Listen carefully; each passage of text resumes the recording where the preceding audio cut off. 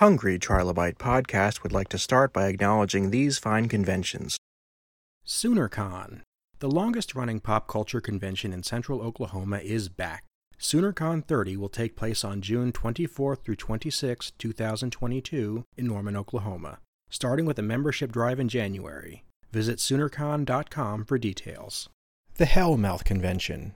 The Hellmouth Convention is a celebration of all pop culture, but specifically things like Buffy, Angel, Firefly, and Dr. Horrible.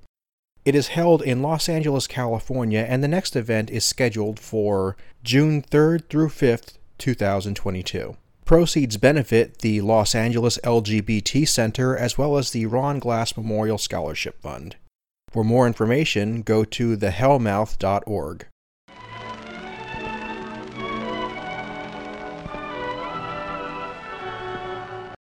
Welcome to today's episode of the Hungry Trilobite Podcast. My name is Aaron Boss. Again, I'm going to be your host. Today I'm welcoming actor Jeffrey Wiseman to the show, and Jeffrey brought an amazing surprise with him, a collection of rare photos from his adventures on stage and on screen. Toward the end of the episode, he's going to actually spend a couple minutes talking about these photos, and that is visible on the YouTube version of this podcast.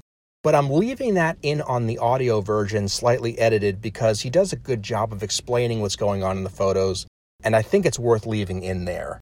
So let's go ahead and get started right now. On tap today, we have Jeffrey Wiseman. How are you doing today, good sir? I was kidding. Sorry. Here I am. Glad to have you on board. I've gotten to know your work. Obviously, I'm a huge Back to the Future fan, so that's where I kind of came into the picture. But you've done a lot of really cool stuff.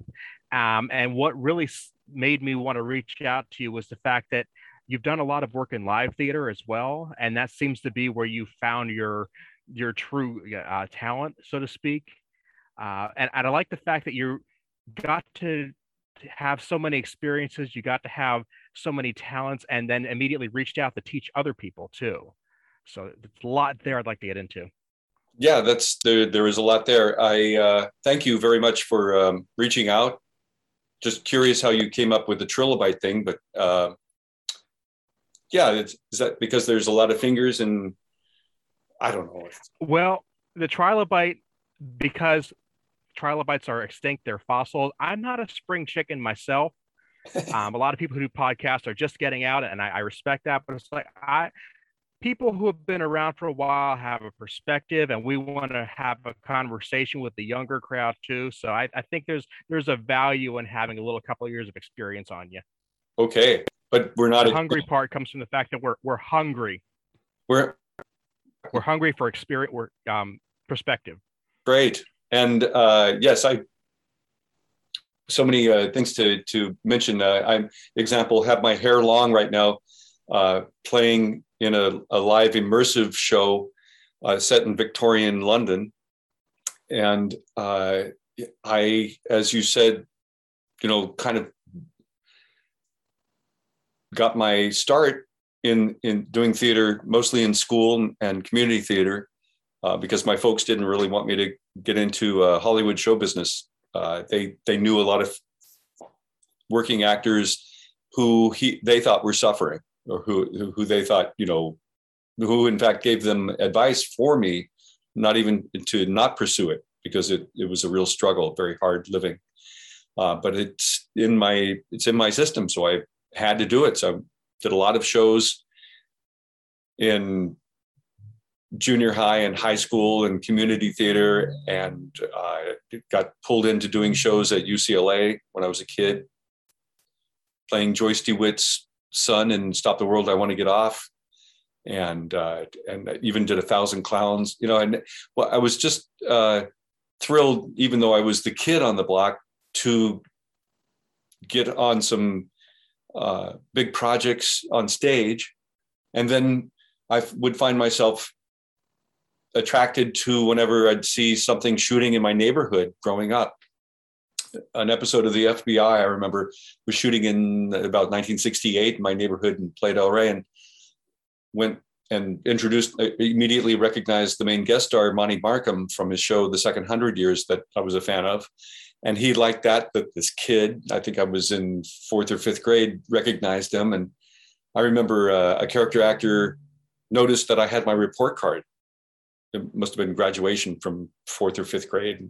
And he went down my report card with me and said, "Hey, like the A in English and the B in history, what's this D in math? Kid, how are you going to know if your agent's screwing you or not? You want to be an actor, you got to do better in math." I always had really great luck. I heard when I was in my freshman or sophomore year in high school that Mel Brooks was shooting something in the neighborhood, and walked home instead of taking the bus home. And sure enough, started seeing people walking around the Santa Monica Promenade in Victorian evening wear. It must be happening around here somewhere. I think I was 14. A large gentleman in his evening dress had his mustache kind of falling off, flapping. And I said, "Excuse me, sir, your mustache." And he said, "Oh, thank you. Who are you?" I said, "Well, I'm an actor." He goes, "Oh, yeah, what have you done?" And I started listing off the shows I'd done in school, some Shakespeare and contemporary shows and so on and so forth. And he said, "Really, you're an actor? Is that, you want to meet Mel?" I said, "Yes." "Mel Brooks?" "Yes." He said, "Come with me." And he took me to the set at the Mayfair Music Hall where they were shooting the Putting on the Ritz number. And the first actor I saw was Marty Feldman in street clothes, and he was wearing a man bag, which I wear a man bag now. And Peter Boyle was there as the creature, done up in this beautiful green makeup. I said, "This is going to look great." And then when it came out in black and white, I was like, "Oh no!" Anyway, I became friends with this gentleman who was a kind of a professional extra, and he took me in to meet Mel. And I says, "Mel, you want to meet this kid? He does acting." And Mel's running by and said, "I've got no time for kids," and went on his way to direct. But it was very cool to make friends with this gentleman. Roy was his name, and he started giving me a call from time to time and would take me onto sets. He was working on a medical center. I went on the medical center set and just hung out for the day at 20th Century Fox. It was so cool, playing around on the sets on the soundstage. He took me up to Will Geer's Theatricum Botanicum and met Will Geer and his family, who I later worked with doing Shakespeare. And as soon as I was out of high school, even though my parents did not want me to get into acting, they saw that I wanted to, and they were going to keep me now from doing it. And I signed up to be, just to get on studio lots and onto sound stages. I signed up to be a background actor and worked on films like FM and The Rose and Sgt. Pepper's Lonely Hearts Club Band and I Want to Hold Your Hand. And ultimately saw that it was really not fulfilling for an actor or a storyteller to kind of wait around all day playing backgammon until you're called on to walk through or do a little bit of business. But I got a little bit more action on Sgt. Pepper's in the scene where I get with a bunch of other people, brainwashed by Alice Cooper doing these dance moves. But still, it wasn't rewarding. And I got advice from the artistic director at the Dorothy Chandler Pavilion, who I had auditioned for. I think it was Brighton Beach Memoirs. I had a call back. And he said, "You've got talent, but no one's going to take you seriously unless you get some really good training on your resume." And I set my sights to go to the American Conservatory Theater, where I studied, and for my intermediate year towards my MFA, went to San Francisco State. And while going to San Francisco State, I saw a notice that a Hollywood production company was having an open call. And I found myself at this open call and actually landed a screen test for a film that was originally called The Genius. And it had Warren Oates attached at the time, and then he died. And I know they had at one time were pursuing John Lennon, and he left while they're trying to get this film off the ground. And it went into turnaround, where a film loses its backing. United Artists and MGM execs kind of butted heads over whether or not they were going to do this film. But it eventually got back on track and renamed War Games. And I screen tested with Ali Sheedy the same day that about 5 other guys who came in through their agents, not through the open calls that they had done in 5 cities. And Dana Carvey and Eric Stoltz and a host of really great talented guys all tested that day. And none of us got it. Of course, it went to Matthew Broderick.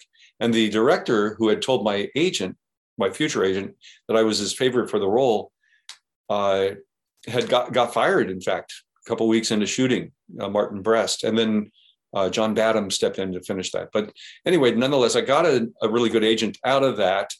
And even though I'd fallen in love with San Francisco Bay Area, I had to move back to LA to be available to go on calls for this agent, and pretty much launched my theatrical film career about 3 months later, co-starring in George Miller's segment, remake of Nightmare at 20,000 Feet with John Lithgow for the Twilight Zone movie. And that by itself was an amazing production. I mean, the Twilight Zone is one of those things that it rewrote the way we look at the bizarre fiction for the adult audience, and to try to bring it back every couple of years. I loved seeing how we put a new spin on that. So it was a really great place to get started, I think. And looking at Rod Serling's, what he was trying to do, he was trying to do morality plays. He was very conscious of the human condition and wanted to influence people and have little morality tales. And the only way he could do it really without getting flack was by setting it into a science fiction genre. And there's so many great stories that deal with greed or hubris or, this and that. And it really was fantastic to grow up loving that series, and then to be able to work with, first of all, George Miller, who I was a huge fan of, Mad Max and Road Warrior. And this was his first Hollywood film. And then I was a big fan of John Lithgow from GARP, and knowing of his stage work and such, and then hitting it off with Donna Dixon very well. And the whole cast was like an ensemble. It was really a thrill to be on that set. And then watching Alan Davio, the cinematographer, really just overjoyed at the setup he had, because it was one of the first times they were able to put a tap on the lens and have video playback. They could actually see, or monitors, so they could see, or George could see what the camera was seeing. And I remember him being beside himself with that. And then on top of it, we had Garrett Brown with his newfangled Steadicam working, running up and down the aisles with the 65-pound Steadicam, getting those action shots. It was really a thrill to be on that set. I was personally shocked when Spielberg decided to complete the movie after 3 months after the terrible accident on Landis's segment, with the horrible loss of the children and Vic Morrow. And I thought it was in bad taste, but then, I didn't have much choice, because it was my first co-star offering for film work, and to work with a lot of really wonderful people. So I've had that several times in my career where I needed to weigh whether or not I should be a part of that. The Back to the Future story is like that too. It's like,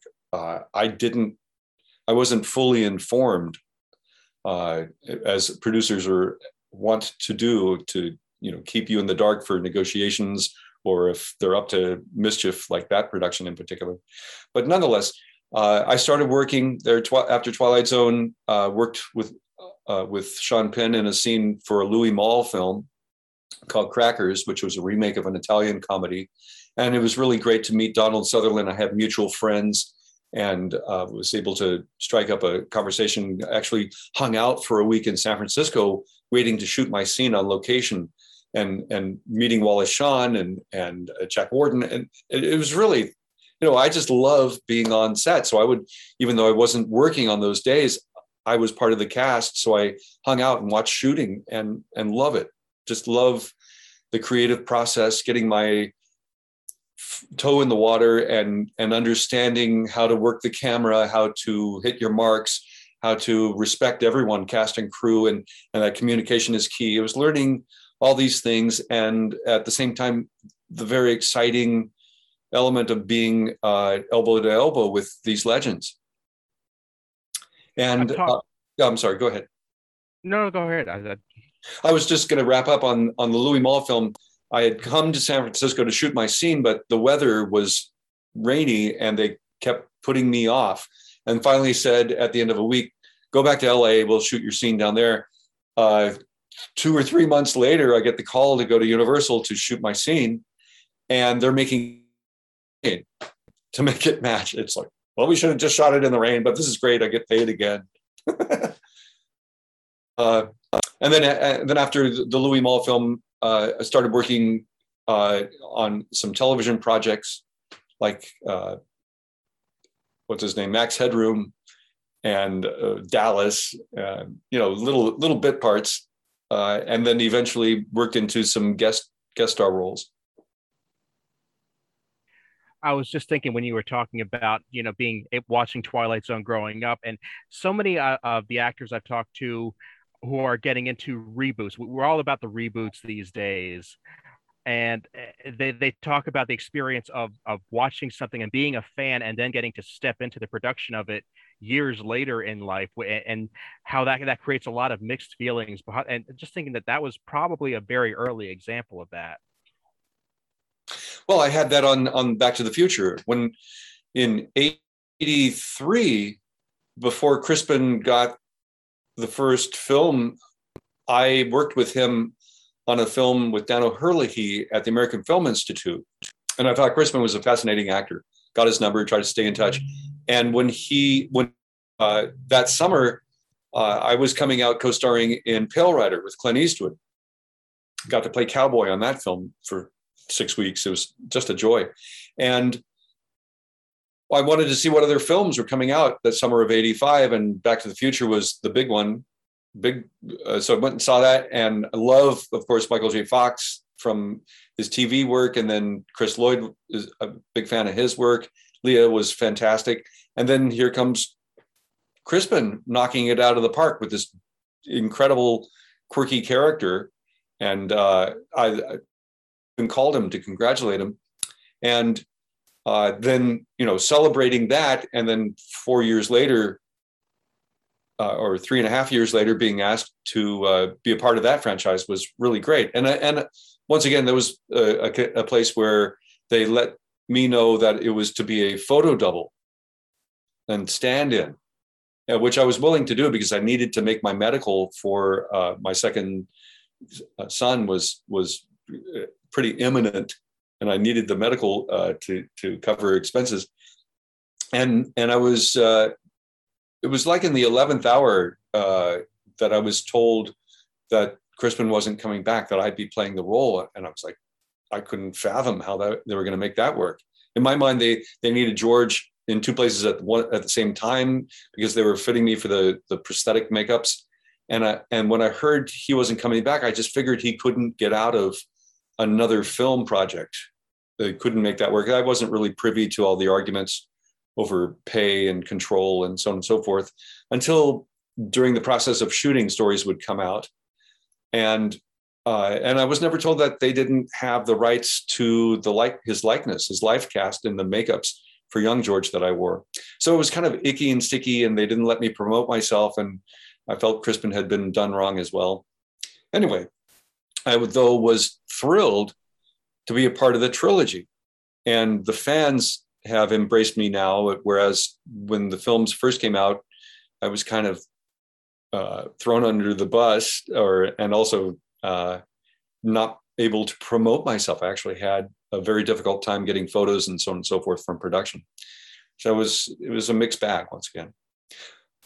Prior to that, though, I continued working on stage, working in environmental theater and doing everything from murder mysteries to theme park work to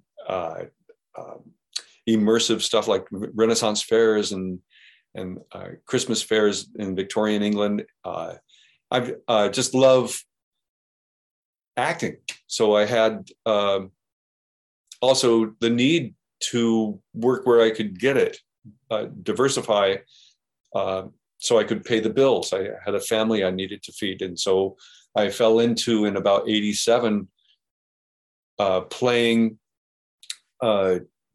Stanley Laurel at Universal Studios in Hollywood on the tour. And a year after playing Stanley, I started putting together Charlie Chaplin. A year after that, Groucho Marx, and really worked hard at doing accurate interpretations of them, of each one of those genius. What's the multiple of geniuses? Geniuses or genius? I think it's geniuses, but genii sounds like it'd be funnier. Yeah, genii. And more recently, I have a Three Stooges team where I played Larry Fine, and I've been playing Mark Twain, and just, like I said, diversify, go to where the action is, where I can get the work. The Mark Twain bit was the part that made me say, I got to reach out and talk to this guy. I got to send him an email, because I'm a huge fan of Mark Twain's writing. Obviously, far too young to have ever seen him in person, but it's just. I don't know. I'm old enough. I probably could have seen him in person. You passed him in the hallway. He just, the wit about him, the way he put his perspective on the world, and the way that even almost 150 years later, you can read what he says and it still makes a heck of a lot of sense. And to be able to wrap that up into a real person today. Yeah. He's pretty timeless. And I've, since the pandemic, have embraced trying to get off the ground a show based on his version of American history. And I found an angle now in that, whether it was the abolition of slavery, whether it was women's suffrage for the right to vote, whether it was his anti-imperialist stance or the rights of animals, all these different very timely questions or topics, he was on usually one side of the question, and it was up to his life experience or one of his relatives, like his wife, beating him over the head until he saw the light, and he would go to the generally right side of a topic. And each segment deals with just that, with him having a change of character, without losing his change. He remained kind of a grump. He was a bit of a grumpy guy, I think, but also had great joys in many different ways. His sarcasm and his humor often comes out of his grumpiness. And it's a really fun project that I'm working with the Center for Mark Twain Studies in Elmira, and I'm working with various living history groups to develop this project. So I'm very proud of that. And I fell into playing Twain a little over 10 years ago. A PBS film called Dreamland, Mark Twain in Jerusalem, which was originally called Mark Twain in the Holy Land.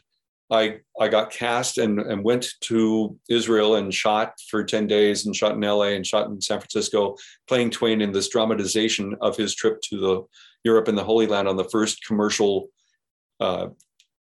cruise line, New York, in 1867. So it's been a lot of reading my bibliography. Now is over 36 books by Twain and on Twain.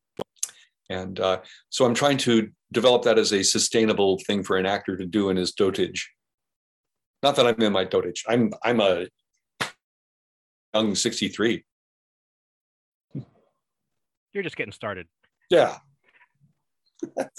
But when I read, I love travel, I love humor, and I love reading Mark Twain's accounts of his world travels. I remember there was one where he had been gone for so long. He traveled Europe. It might have been the same trip, I'm not sure.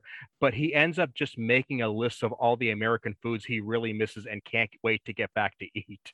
And I can just, that just is such a human moment where it's like, he's so thankful to be able to travel. And he's like, I really just want some mashed potatoes. I really want a good pot roast.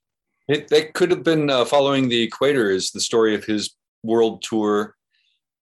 And that is later in his life when he needed to tour to pay off some of his debt, his bankruptcy.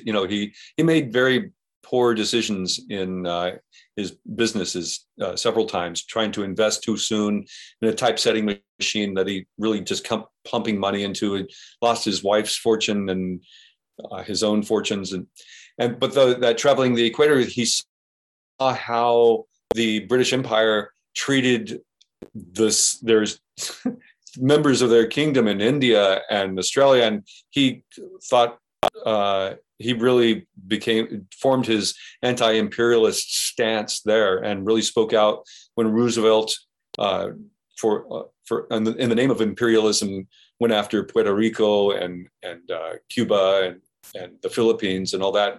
So there was real tension between Twain and the United States government there. So there's a lot of richness in his story, and talking about his gastronomic tendencies, he was able to eat 100 oysters in one sitting. Sources say. Yeah, challenge accepted. I'll give it a shot. I've been known to eat a few myself. I like what you do is improvisational. I see you have a background and especially with the characters that you're bringing out, they're also characters that have a history of, quick-witted comedy, slapstick comedy, improv.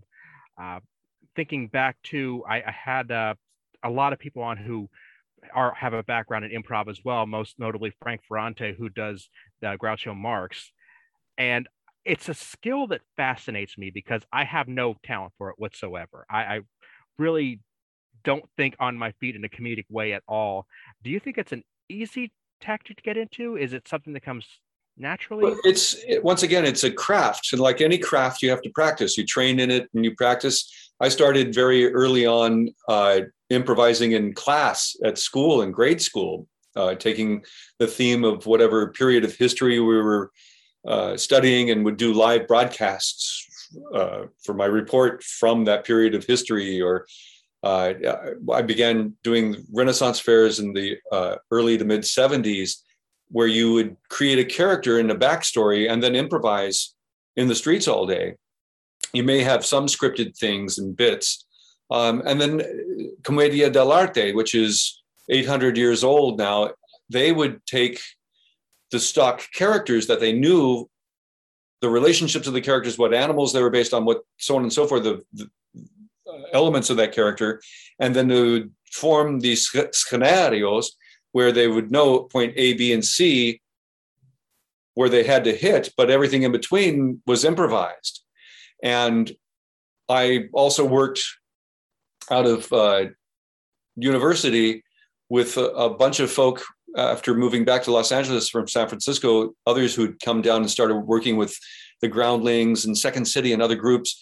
And we'd get together for another night of improv jam, doing Viola Spolin games and doing Keith Johnstone narrative improv. And one group that I had formed came out of, I was in a large group of those jammers called the Comedy Omelet.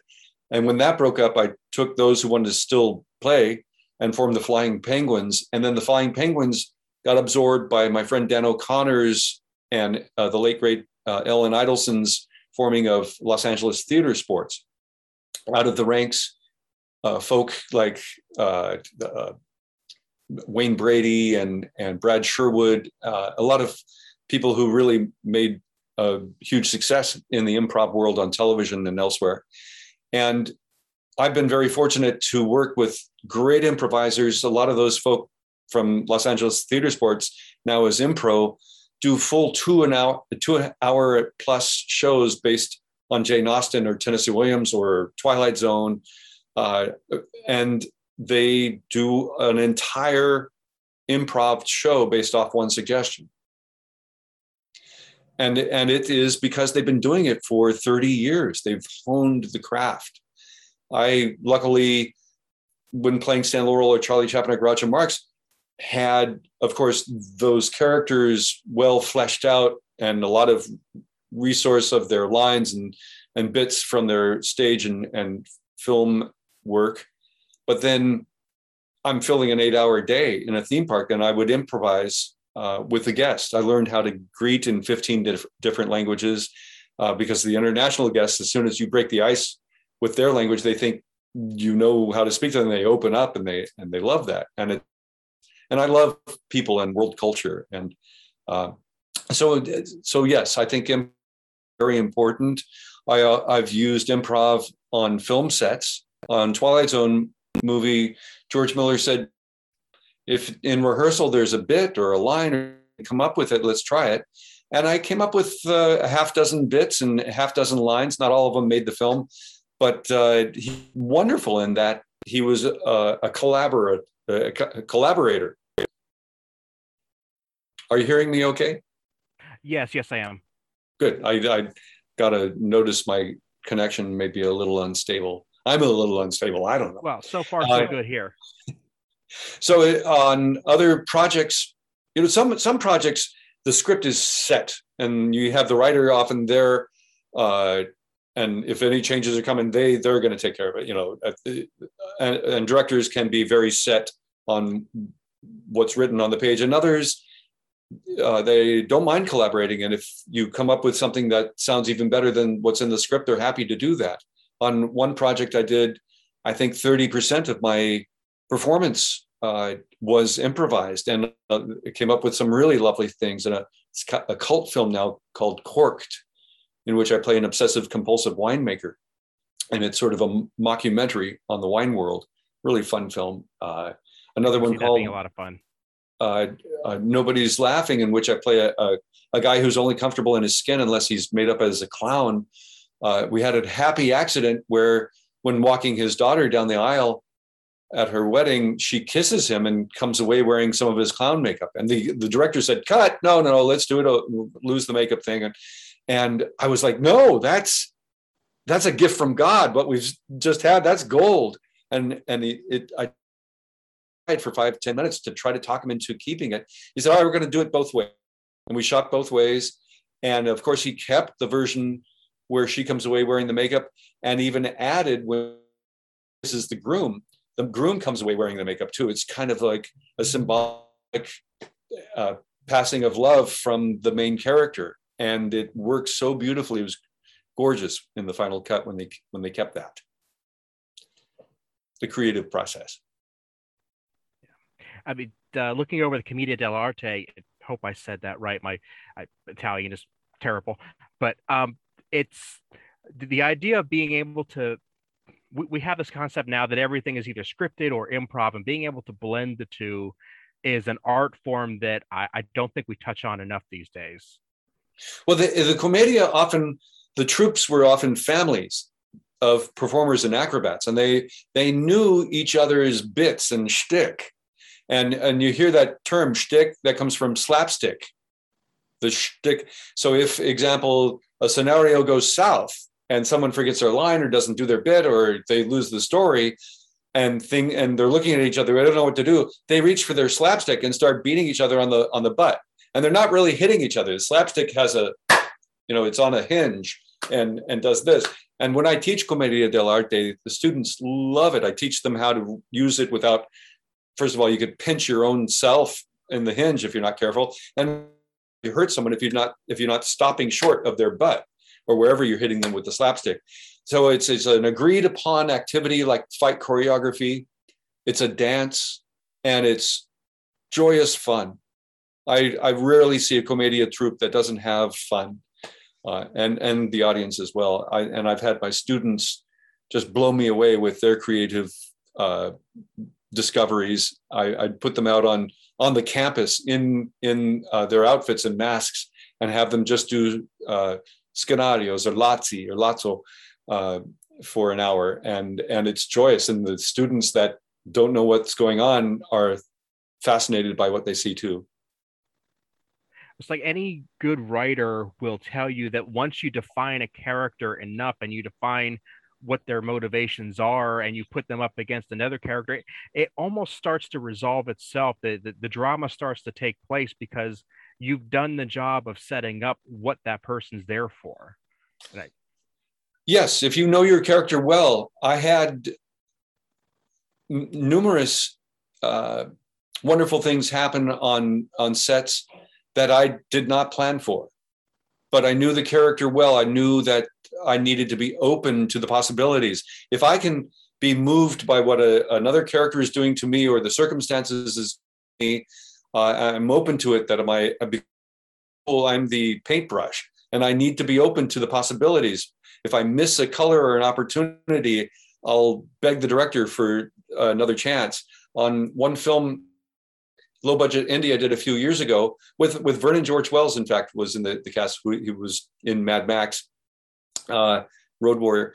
And in this scene, my character is an epileptic who's depressed, to a widower who's protecting an abused adolescent girl who's being abused by the local gang, and in the foster care system by her foster parents. Her foster father is molesting her, and my character is sort of like her saving angel. But because of the pressure of the character that Vernon George Wells plays, and the others that play this character's friends, say it doesn't look right. This little girl is going to your apartment. You're going to get arrested for statutory or whatever you're being accused. And he literally has to push her against his own heart out of his life. And when he gets his key back and sends her away sort of coldly, and that door shuts, I flew back. As the character, I flew back and had a grand mal seizure. And luckily, the director, who was also working the camera for that on handheld, followed me. And it's one of the more potent moments in the movie where I'm having this seizure, and stayed with me. It wasn't in the script, but it was right. It just seemed so right, because he, early on in the film, he has a grand mal seizure in the script. And it's during a lovemaking scene where he's actually fantasizing about his wife, but she's died. And he has a seizure while making love to this prostitute. It was a very heavy scene too. It was a very heavy movie called Savior of None, which I think is still streaming on Amazon. So this is something I put together to show at various fan cons and such. There I am as a kid doing Blithe Spirit in junior high. And, I couldn't stop. Once I started working on stage, I just didn't stop. This is from Twilight Zone movie. There's the cast, and with Donna Dixon. Hey, Aaron, I just decided to show the slideshow. This is from Johnny Dangerously with Michael Keaton, and this from Pale Rider. I love Johnny Dangerously so much. That movie is, if you are a fan of parody and you haven't seen it, you are doing yourself a disservice. Did you know it was originally a musical? I believe it. I didn't know that, but I believe it. They showed all the musical numbers at the wrap party, and a lot of people were flat, or it just wasn't working. I can see why they took everything but Mary Lou Henner's musical number out. Here I am as Screech's guru on Saved by the Bell, the high geek. God rest Dustin. Mike Mills there touching me up as the old George makeup. Mike Mills was a foreman on Beetlejuice. This is a treasure right here. How's Granddad's Little Pumpkin came from because of the hot pants that Marlene was wearing, made Michael's butt look like a pumpkin butt. This is how I break in between setups. They put George in that ortholib apparently to keep Crispin on his marks. Apparently Crispin couldn't hit his marks consistently. And that way the Bobs controlled him, or me. There's that VistaGlide Panavision camera that spliced the film inside it. Yeah, if you're so Michael could play the multiple roles. And for the famous spin your access for pizza, it was all cut, but it's in the bonus material if you want to see some more comedy that I got to do. The bits I did, like eating a banana upside down, it was all improvised. It would take most of George's lines away to give them to Michael or Leah. And I was like, you guys, I can act, I can deliver a line. And here's that young George makeup that Crispin sued over. Mm-hmm. And it was really a lovely ensemble, everyone very pro. lots of money. Everyone made it, except me, I think, made a great deal of money on that. The films are close to $1 billion worldwide now that they made. That's actually not Michael in this shot. That's Michael's photo double, Kevin. And then part 3, I got to do just one day as middle-aged George. And then we do reunions and stuff with Chris and Claudia. I have seen some of those conventions mentioned, and I would love to be at one of these days. And this was at a DeLorean car show. And this was from the very first reunion where Michael showed up unannounced. Well, Jeffrey, I'm having some bandwidth issues here, and I think you mentioned yours as well. So why don't we go ahead and quit while we're ahead here? Well, I like to make sure I kept it going. The recording should still be happening. I believe it is. Yeah, I just wanted to make sure that we did a chance to we gave people a chance to the links to my Twitter and Instagram and all that good stuff. And if people want to get an autographed photo, you can email me directly from jeffreyweissman.com. I'm going to put all that in the show notes on my website, aaronbossick.com, links to all your stuff there. Thank you so much for this. If you want to see the video, the pictures are on the YouTube version of the show. I really appreciate it. I'm honored to have you here, sir. Well, thanks for having me on, Aaron. Have a happy holiday season. And to everyone, whether you're a fan or not, hopefully I'll see you in the future. All right. Thank you so much. I'll talk soon. Be well.